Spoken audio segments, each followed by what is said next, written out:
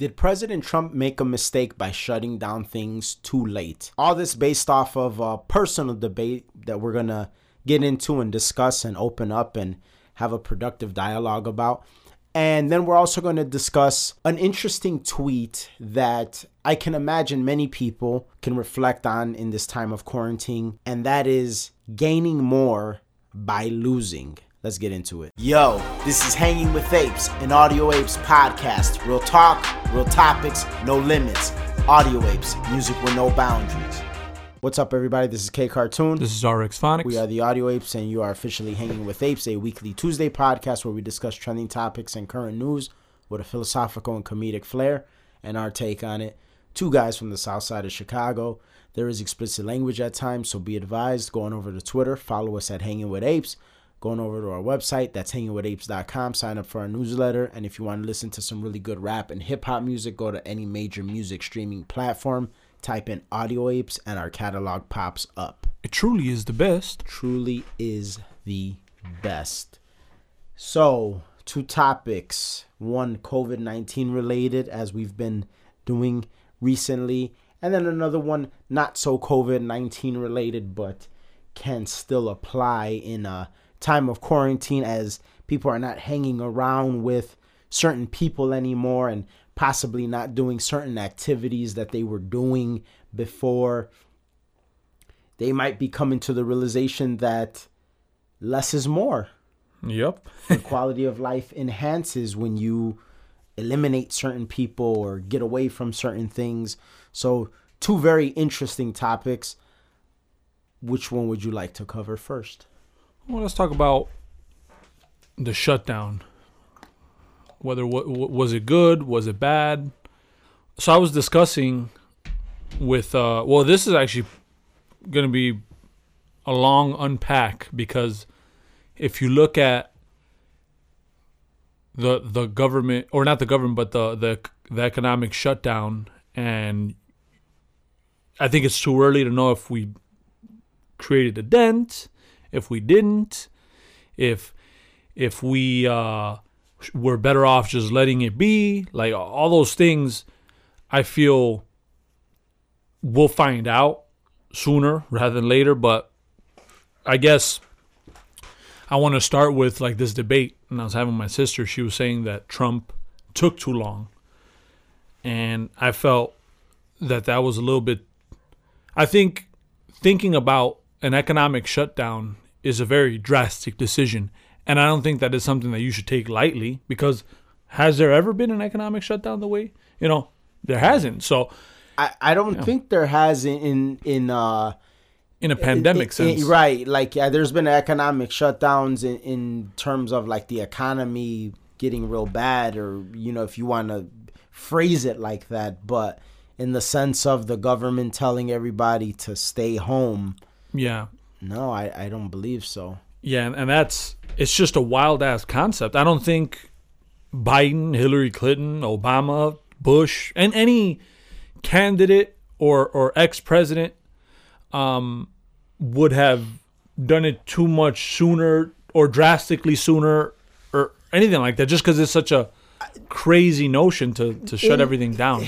In that regard, I slightly disagree with you. I could see Hillary, I could see Bernie both being the type to shut shit down earlier, and not as much care about the economic ramifications. And the reason why that is not so much about the pandemic, but more so about their left-leaning ideology and how it gives them so much opportunity. As I came across this article where Edward Snowden was talking about it, and he calls it the architecture of oppression. So I feel like left-leaning politicians, left-leaning leaders would be more inclined to shut shit down earlier, but not for saving lives. Yeah. This is just for them to for ideological purposes, yeah. Well, I could see that, yeah. Have their foothold. But even now, that could kind of be a situation. Even now it could be, but I think all of the left-leaning politicians in the country right now are they're right now they're following the orders of the president. Now, what they do with it after everything opens up is a different story. But in the sense of, all right, well, this is an opportunity, as the famous quote from Rahm Emanuel, never let a good crisis go to waste. Yeah. And then his brother, who is a Biden advisor, put out this report the other day saying, oh, it's going to be at least 18 months till things open back up and stuff like that. And that's like a very scary thing to hear. But you could see that this is from somebody whose ideology is very left-leaning. And I would imagine, without delving too much into conspiracy theories, understands that there's a lot of control to be gained politically by shutting shit down so much. Because let's be honest, the more business flourishes, the more families flourish, the more individuality flourishes, the less government has control, because you are more of you know who and what you are, and you know what you will and won't accept. Yeah. So, yeah, but I want you to get back to your point. But I would say that I think there are certain politicians that would have possibly shut shit down earlier, but not for the reason of saving lives or anything like that. But if you're talking about a president who wants freedom and the economy to flourish, then yeah, an economic shutdown is probably, if not the last resort. Yeah, exactly. And yeah, it's funny that you say that, because I was looking at it more from the scope of saving lives and also keeping people living good, because obviously you take their jobs away. I mean, that's going to just cause quite a few bumps on the road, some massive potholes. But yeah, as far as that's concerned, I feel like it's just such a drastic, you're really stopping everything. And then not only that, the ramifications of what happens after that, because it could be, oh, I did this for nothing. You know what I mean?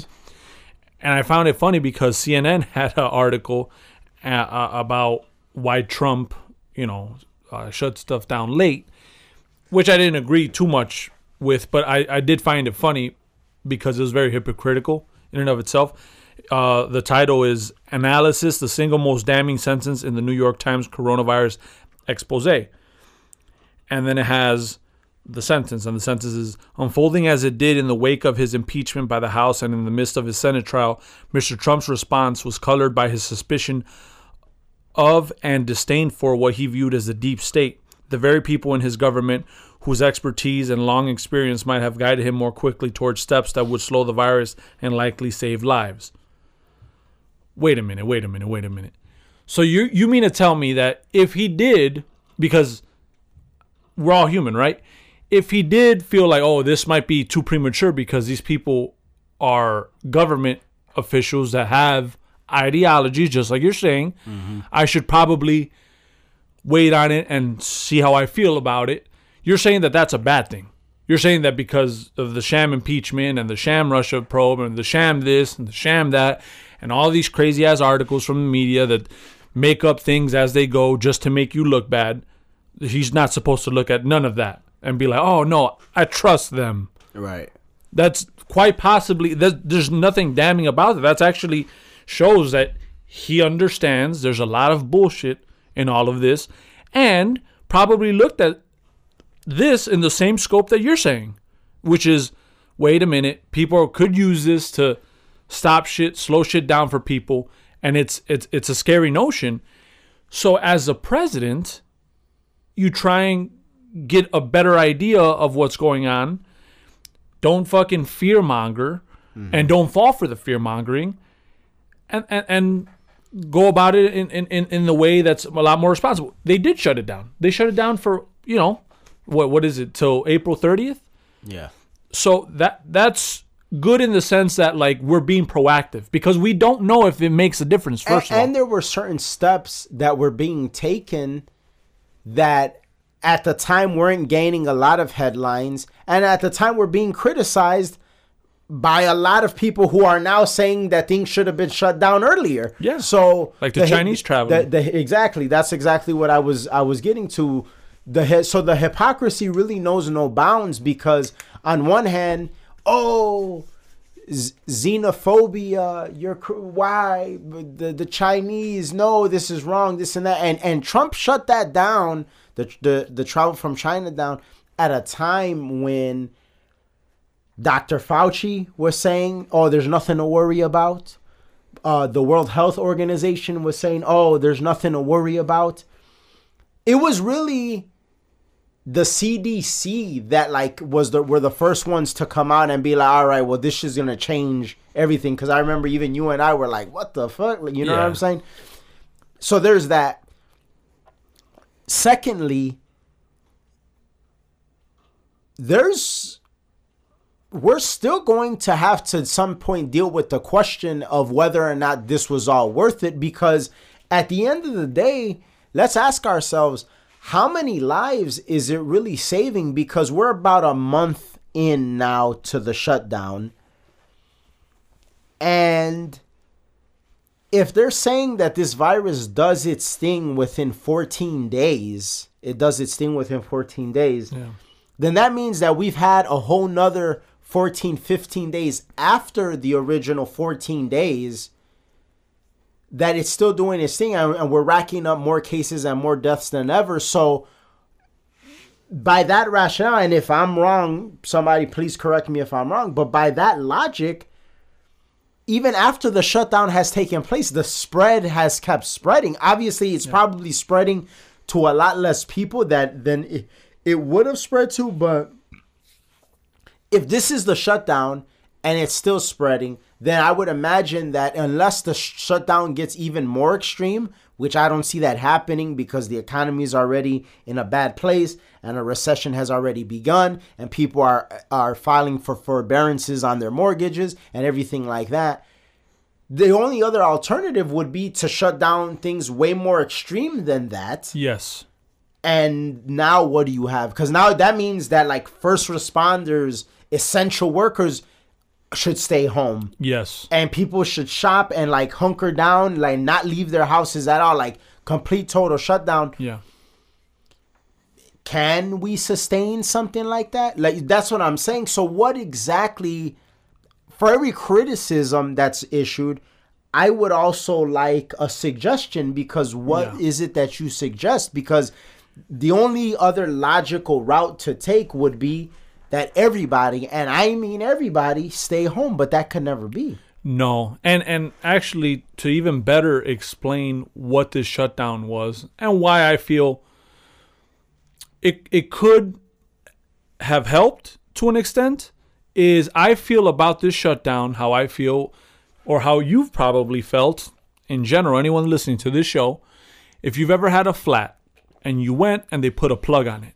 Yeah. From there, you realize that now I have... That's a great metaphor. Yeah, a couple months with this. I have time to, if I don't have the money, to save up to get me another tire, to handle whatever I have to handle, because this plug is temporary, and sooner rather than later, the tire will be no good.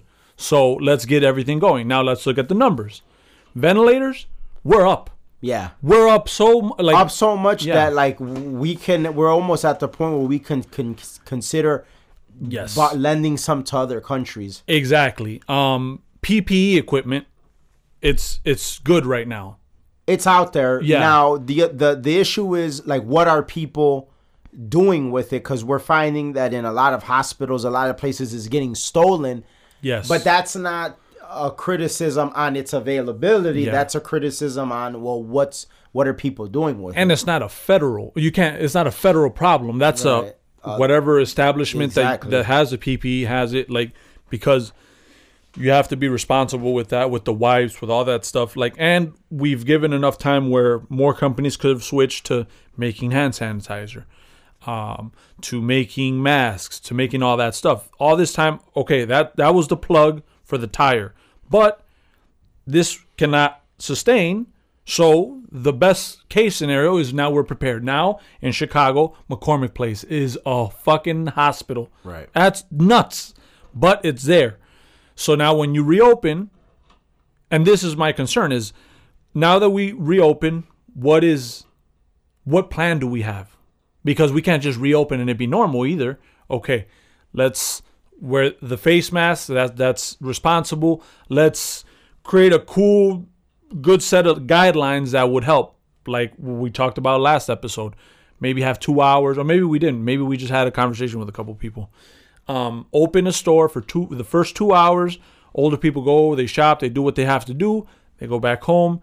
Social distancing. If you're going to go see your grandma, if you're going to go see your grandpa, if you're going to go see your parents and they're older, maybe wear a face mask when you're around them. Take certain precautions. Yeah, take certain precautions. Don't hug. Don't kiss. Don't shake hands with family members. Be, precautious. Maybe restaurants let people in, but you limit the amount of people.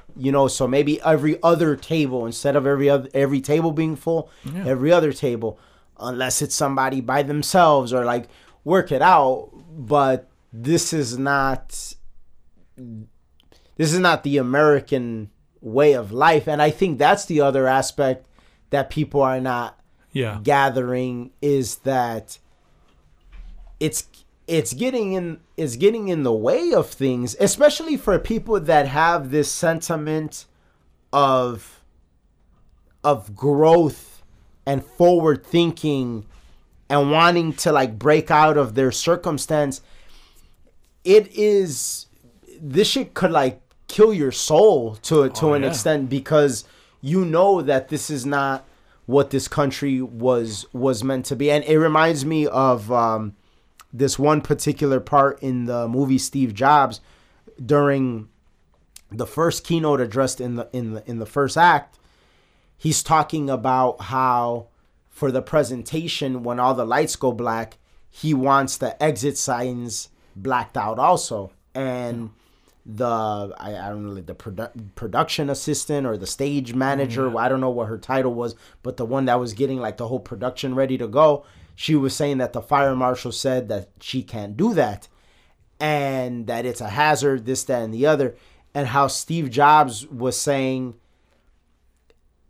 that even if, like, he was saying it sarcastically, but you could tell that there was a sense of truth to it, saying that, well, even if people die, like, it would have been worth it to the ones that survive. Yeah. And so obviously in the scene, you see that he's being slightly sarcastic, but also you're seeing that it's his notion or his mindset is sometimes we got to do things, and like if everybody can't like survive or do what they need to do, I mean, it's not right that it holds the rest of us back. Because I find that the people that are the most okay with this shutdown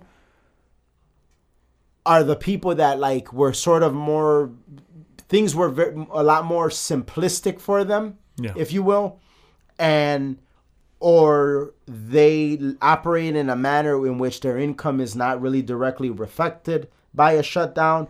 But like if you're an investor or somebody that is on the go that gets things done, it's a very different mindset for you. And this is not the America that you know. No, not at all. Not even like some of the stuff that's just drastic. People are going to start getting fined for not wearing a mask for $1,000. Yeah, that's ridiculous. That's ridiculous. I understand that the federal government advised for us to have it, but keyword advised. We're not mandated. And not to mention that advice was switched up because originally they said that it's not necessary. Yeah.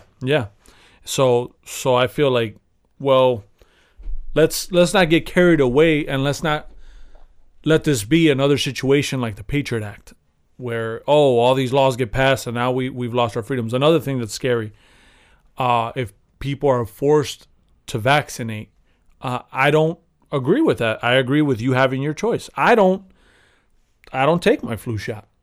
Last year I took it because it just happened to be there, and they were like, "Oh, you want to take it? Oh, well, whatever, fuck it." But I don't seek it. I don't need it. If it's not broke, don't fix it. I don't get the flu. It's very unlikely that I do.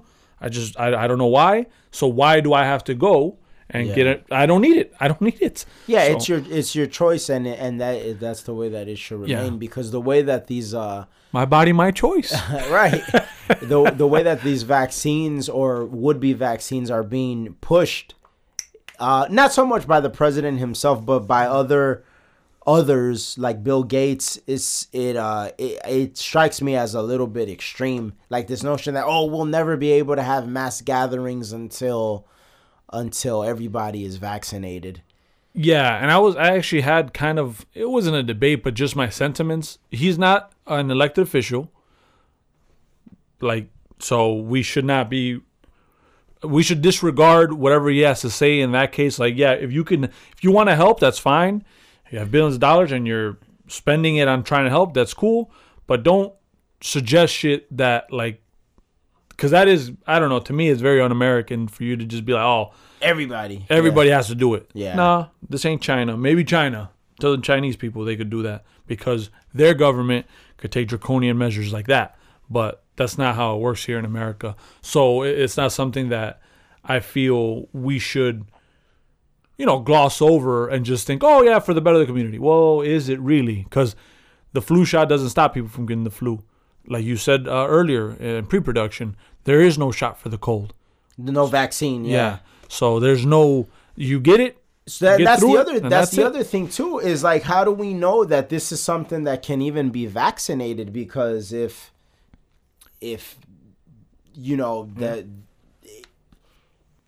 the common cold, it's still around, the flu is still, there's no vaccine for these things. So is this like those things, like, or what about this is different that it can be vaccinated? What about immunity? Like, what if we could just develop immunity? Then why do people need to get vaccinated? Yeah. There's all these questions. There was another thing that you mentioned too. Okay, so people with underlying issues also.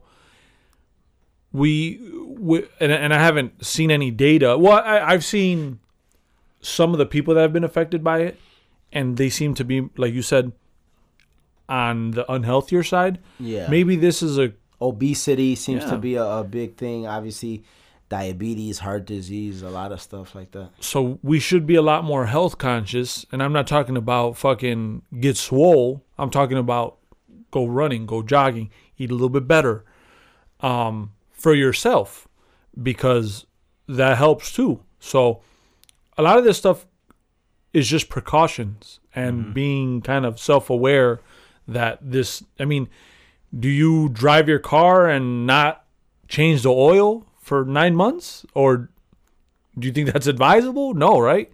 Same thing with you. Like, you should probably not eat pizza every other day and expect to feel good if you get sick. Because if you're sick, it's going to go off of how your body could take care of it. Take probiotics. Our guy, Big Baby, he was saying, like, and that was a very good point. And that's why I do take a probiotic, but it felt good hearing him say it, because he's always been very aware of that stuff. Yeah. And he was like, yeah, it's good because a good stomach culture is a good immunity system. So, or immune system.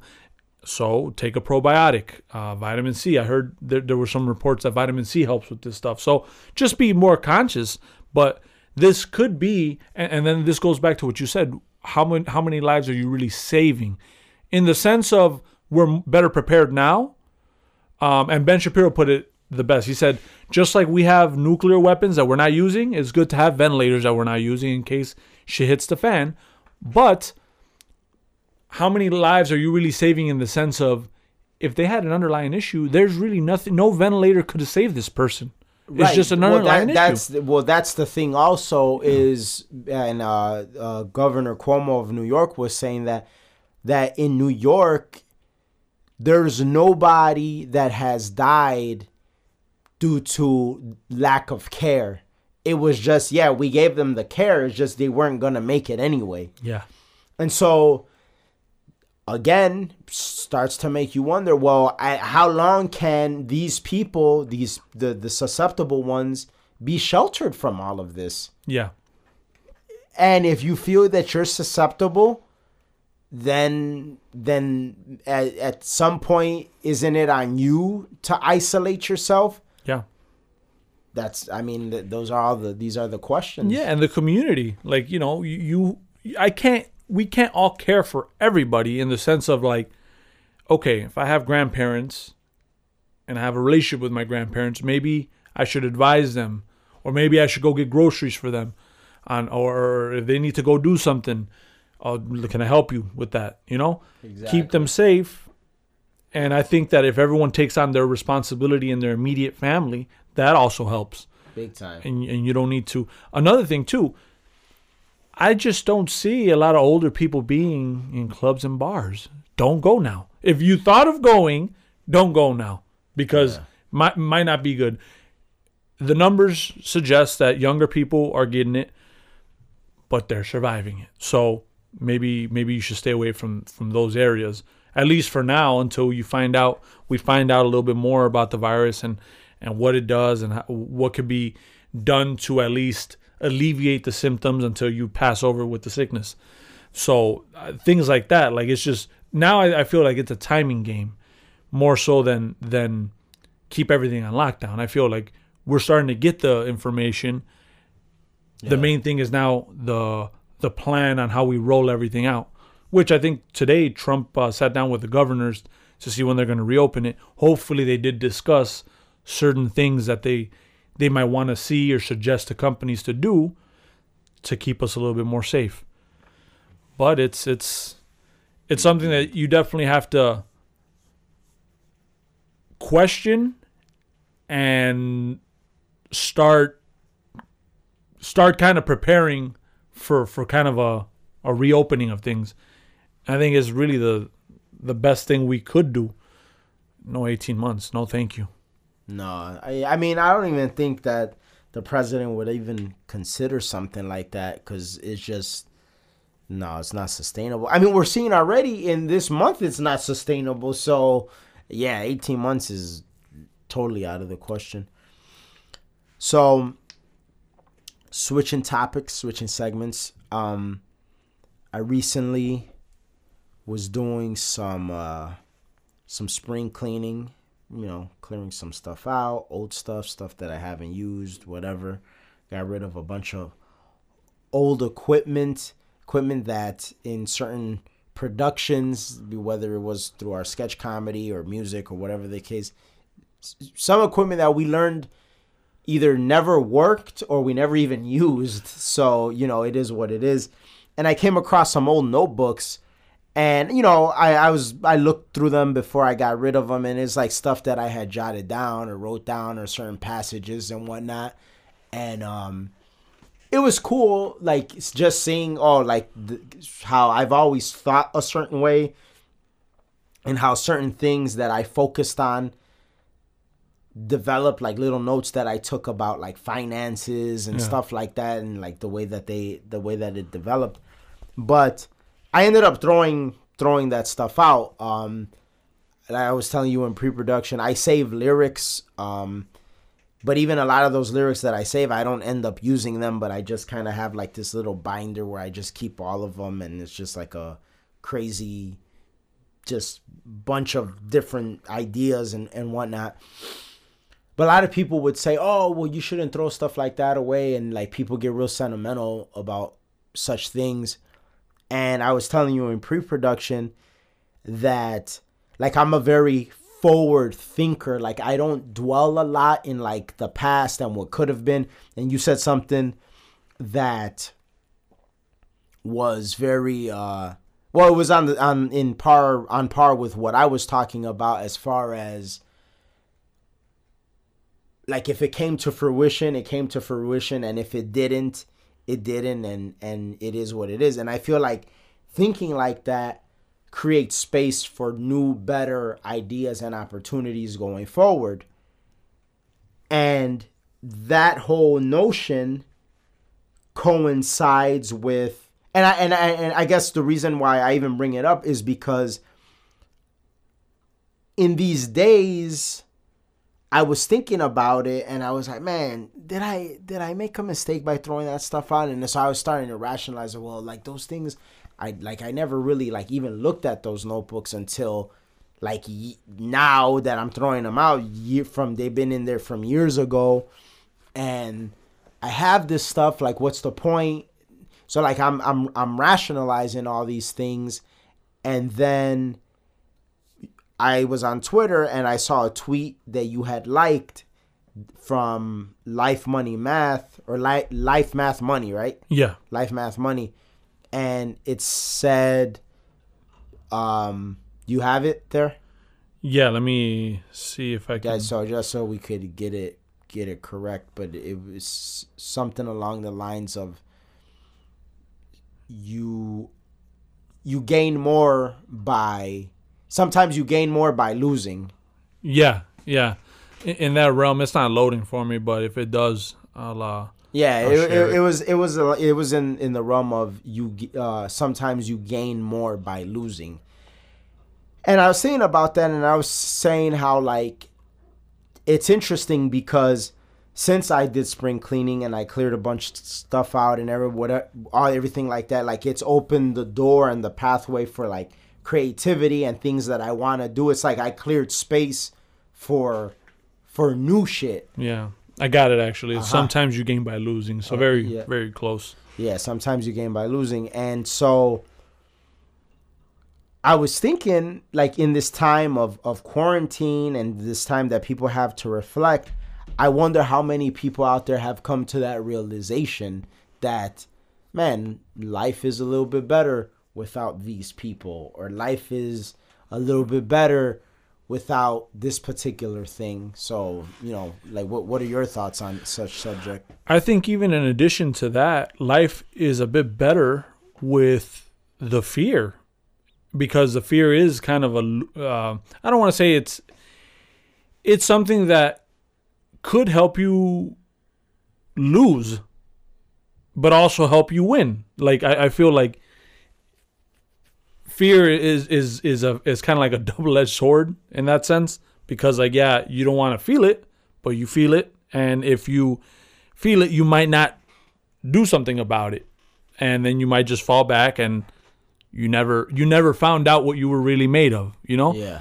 And I feel like if you think about even strategy, like you have to like, and I'm not like I'm nowhere near a good chess player or have ever even gotten into it. But one thing that I've noticed is like you are sacrificing certain pieces for the greater good. Yeah. So it's like, oh well, I know I'm gonna lose here, but I'm gonna lose here because I'm gonna win. I'm gonna lose this battle. I'm gonna win the war. Type of situation. 100%. And I feel that's just something that you have to come to grips with and understand that it makes you better. And when it comes to people, it's the same thing. Like, yeah, like, and I've always had this conversation with some of some of our friends, because they always say, oh, well, you don't understand. And we were talking about like relationships with family, and we were saying that like if our child we didn't get along with our child, I wouldn't say necessarily disappointed us, but some about it, like we didn't mesh. Yeah. We would kind of fall back, and I think that's a natural thing, and I think that a lot of people looked at it and they were like, well, no, because it's your kid and you got to accept your kid. Well, no, I don't have to accept my kid. I can accept that that's how he is, and I don't want to be around him, and I might still even love him, but get the fuck away from me because I don't get along with you. Like, I've received that criticism before.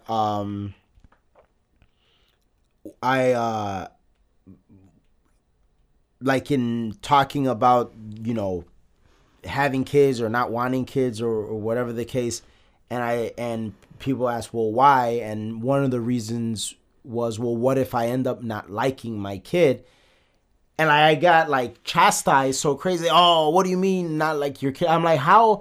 Like, is it me? But I do come across certain people that think the same way, but it seems to be few and far between. But I'm like, how could you know for a fact you'll like your kid? Like, if you don't like, okay, and what I said to them was this, like, name somebody or that you don't like. And they'll be like, oh, Trump, I don't like Trump. All right, perfect. So if your kid grows up to be just like Trump, Yeah. then you would not like them, right? By that same logic, Yeah. you would not like them. Oh, it's different. It's your, but no, it doesn't make sense what you're saying. Yeah, and I feel like that's just it's kind of hypocritical to an extent, because I could see why you would be more accepting of a family member that's, let's say, in this case, like Trump. And if you didn't like Trump because, well, I grew up with the person and there's like a relativity factor. Like, I know this person, so I kind of see the rhyme and reason behind it. But I feel that philosophy should not be lost in moments like this. And if you look at it from a perspective of, let's say, a little bit broader than this, maybe like a political aspect, there's a lot of people that have ideological leanings because it suits them better. Yeah. And I think that that's a very micro way of looking at things, because it shouldn't be what suits you better. It should be what is sustainable, which means that maybe you're living an unsustainable lifestyle and maybe you should switch up a little bit instead of wanting something that's going to be worse for the ecosystem. Yeah, for lack of a better word. That's very well said. And what you just said is very similar to something that Jordan Peterson said in terms of what's the proper way of living. And he was likening this to why he believes that there is a creator. And it was on Joe Rogan's podcast. This was years ago. And he was talking about how music sometimes gives a very awe-inspiring feeling, like how you could hear a piece of music, whatever kind of music that you like, but it's, you're like, whoa, and like you have like this sense of euphoria and like this great feeling and this feeling that nothing can really explain.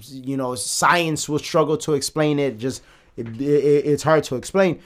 And he said that what's happening in there is you have a sequence of a bunch of different instruments doing a bunch of different things, but it all happens to be working together. And so what he was like, so you got this instrument doing this thing, this instrument doing this thing, the vocalist doing this, and it's all different. And on paper, you would imagine that things would clash, but in fact, they all work together beautifully. And he said that in his mind and in his observation and the way he analyzes the world, that is the proper way of going about things, that you have to operate in a sense of what works for you, but at the same time, what works for your family, but at the same time, what works for the community, at the same time, what works for the world. Yeah. Because see, for me, it might work to come home and get drunk every night and like shoot heroin and like be fucking doped up. Oh, that's but great. Like, does that work for my family? Does it work for my friends? Does it work for, my business partner? But then we might be like, oh, well, fuck it, man. We've been in business, man. We got money coming in. Let's sell drugs. Well, that works for us. But does that work for our families? Yeah. Does that work for the world? So like, all of these things have to work for everything else. And see, a lot of times where things tend to get lost is there tends to be at some point when somebody is operating in that manner, if the people around them have a very micro world view or are selfish, this person could be working towards the greater good, but to them, they feel like, oh, they're doing something wrong because there's a big scope. That's Yes. and like what I see, that I liken that to parents who fail to like discipline their children. Yeah. I liken it to that. It's like, well, or I'll do you one better than that. Like the parents of like gangbangers and shit like that. It's like, oh, my child's not the problem. I love my child, this, that, and the other. No, your child is the problem. And if you had done a better job recognizing that, the whole world would be a better place. Now, the person, the mother or the girlfriend or the wife or whatever of the person he killed would not be suffering what they're suffering because you didn't do what you needed to do whenever you needed to do it. Yeah, yeah. That's what we're talking about here is and so sometimes and I think this is like what you were alluding to, or at least this is what I'm gathering, is that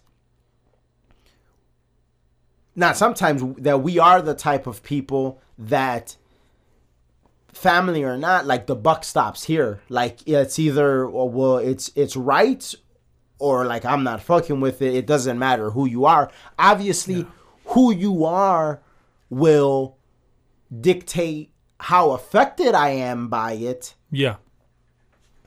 But that's pretty much the extent of it. Like obviously, like we know a lot of people that operate a certain way, and it is what it is, and like we'll, you know, acknowledge it and analyze it and be like, damn, like it's fucked up.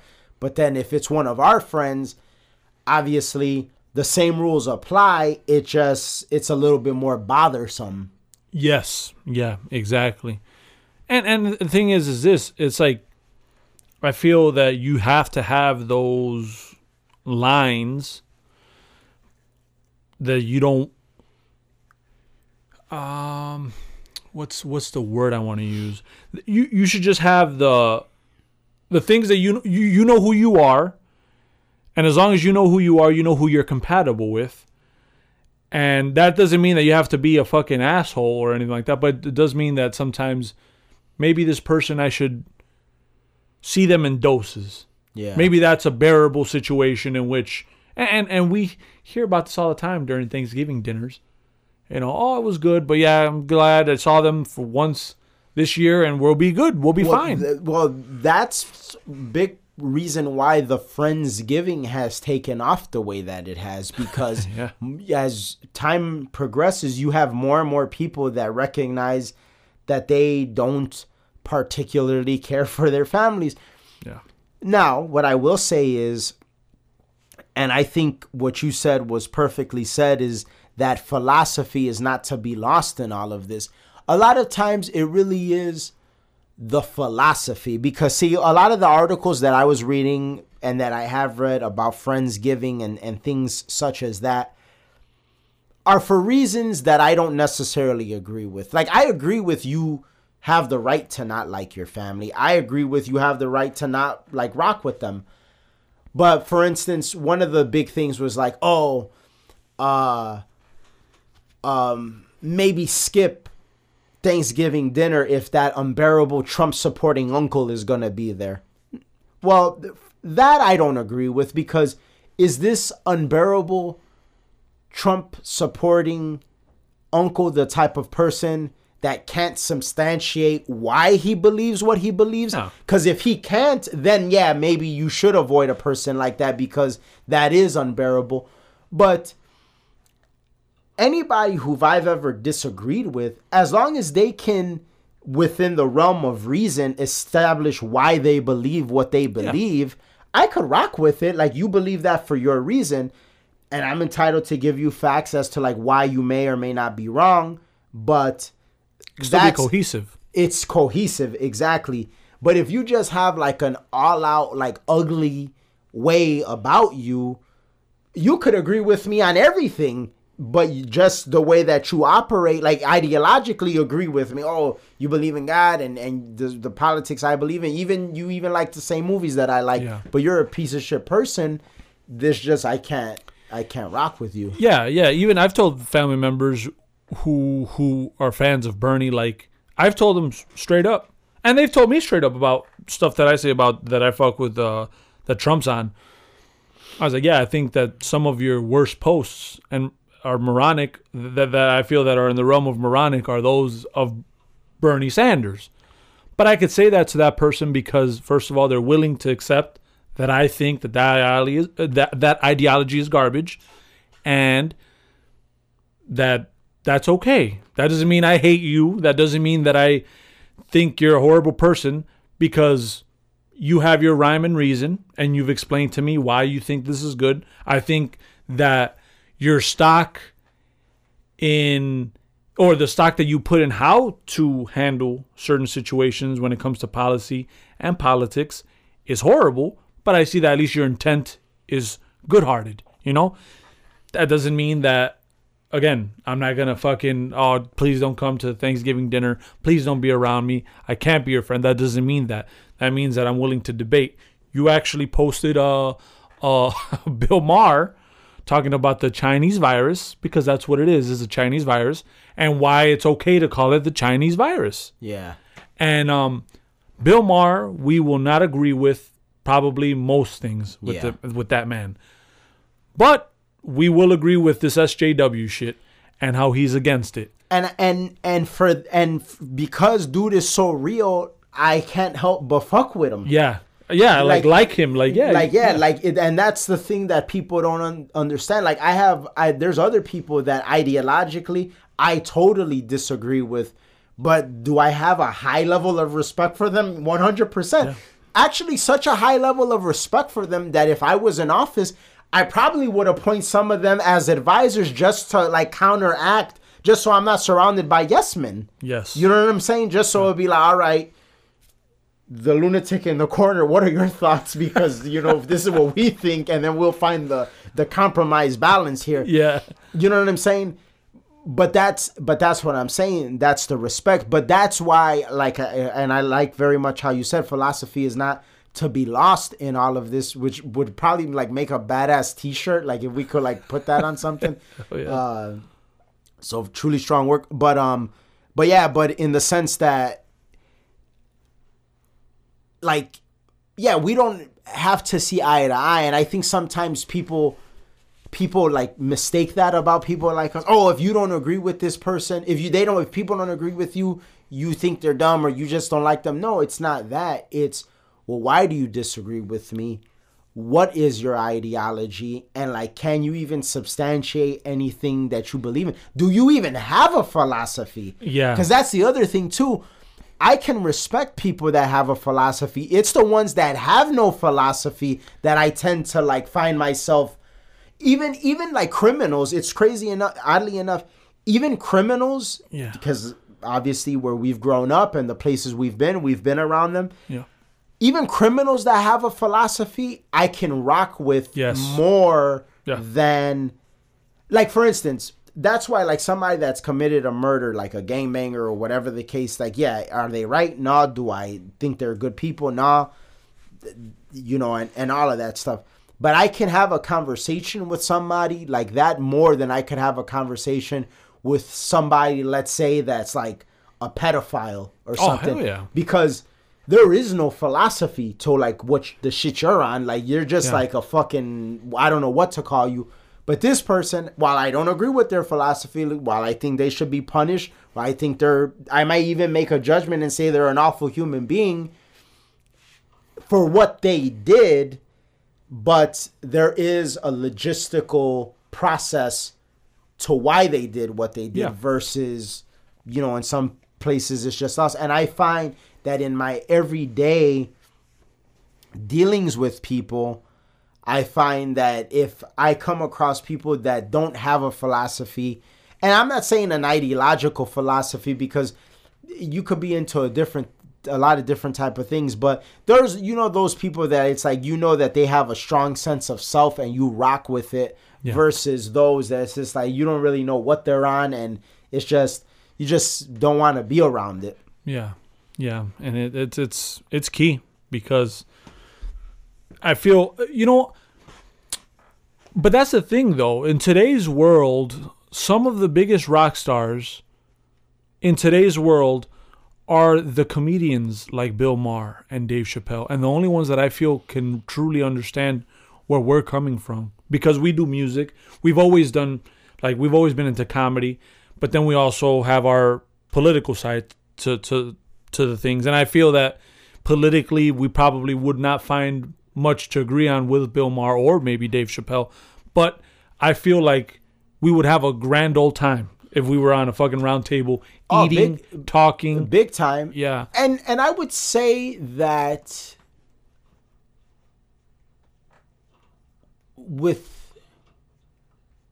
Actually, politically, I think there would be a lot of differences. I think culturally, there will be a lot of similarities, though. Yes, culturally, yeah. We would be able to sit down and be on par with each other and kind of on the same boat. Since we're on the topic of culture, and I think this will be a good way to wrap it up. Remember that video I showed you this weeks ago? It was from a channel called Alux on YouTube, and they were talking. They made a list of like 15. They do a bunch of lists. And it's like 15 signs you'll never be rich. 15 signs you're on your way to be rich. 15 signs you're in the middle class. 15 signs you're in the upper class. This, that, and the other, right? Oh. And I don't live by the stuff that they say, but I always find their videos very interesting because their videos, what I like about their videos is how they delve into the philosophy of why it's a sign. So it's not just all numbers and metrics, like, oh, you make this much money, this, and that, you work in this field. It's not that. It's more about how you think and how you operate that is a sign or an indicator of where you're going in life. And that's the thing that I really appreciate about that particular channel and the lists that they comprise. Well, in one of the more recent videos of 15 signs you're in the upper class, so upper middle class, you're in the upper middle class. So the way that they describe it, these are the people that are on the verge of being, what you would consider wealthy. No. They're not there yet, but they have certain things going for them. No. One thing that I found that was very interesting, and it was more of a philosophical one, just like the one that they had for that I found real philosophical for if being in the middle class was in sports. The how they say it, the bigger the ball, the more likely you are in the middle class. And then they were saying how like basketball and like football and bowling, like those are all like very middle class activities and middle class thought processes. And well, baseball is a smaller ball, but that still like fits into that realm. And they were saying how the upper class, they more so like are into like ping pong and golf and like a very different mindset. But then also, if you notice, and it's interesting, and this all is going to tie into like the video that I recently watched.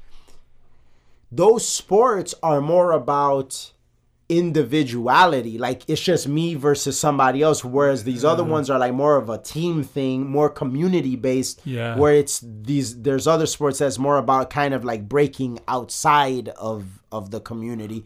And they didn't point that out, but I noticed that.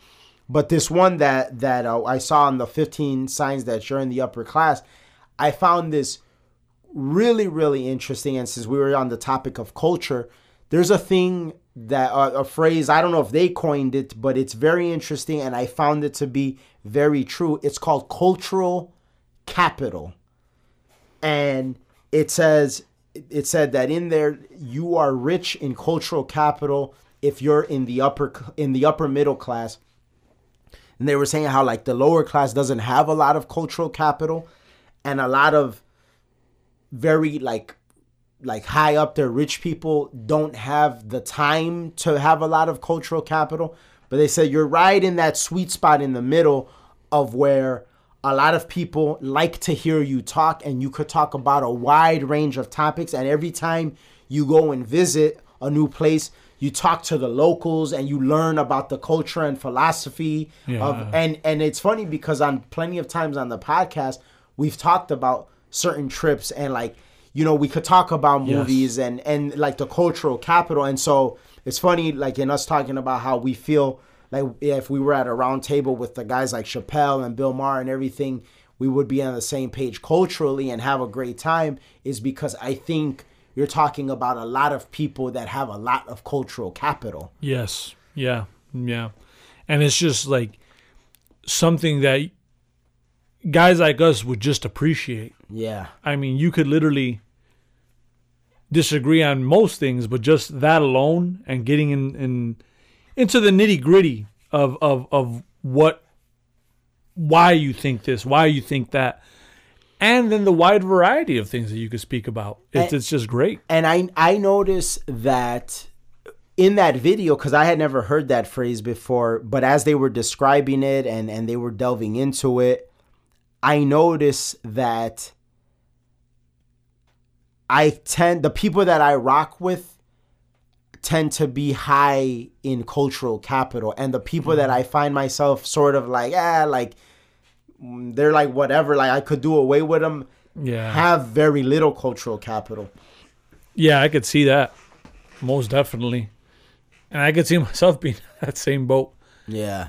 Just because I want something to grasp to. Like, even if, like, interest me. Like, and show me something new. Like, I know I don't know everything. Of course not. That's the nature of learning. That's the nature of life. Yeah. 100%. Well, that's our episode for this week. Thank you guys so much for listening. The show continues to grow because you guys keep listening. So keep on listening. We're on Spotify. We're on Stitcher. We're on Apple. We're on Google. We're on SoundCloud. You want to listen to some really good rap and hip-hop music, go to any major music streaming platform. Type in Audio Apes. Our catalog pops up. See you guys next week. We're out. Peace. Peace.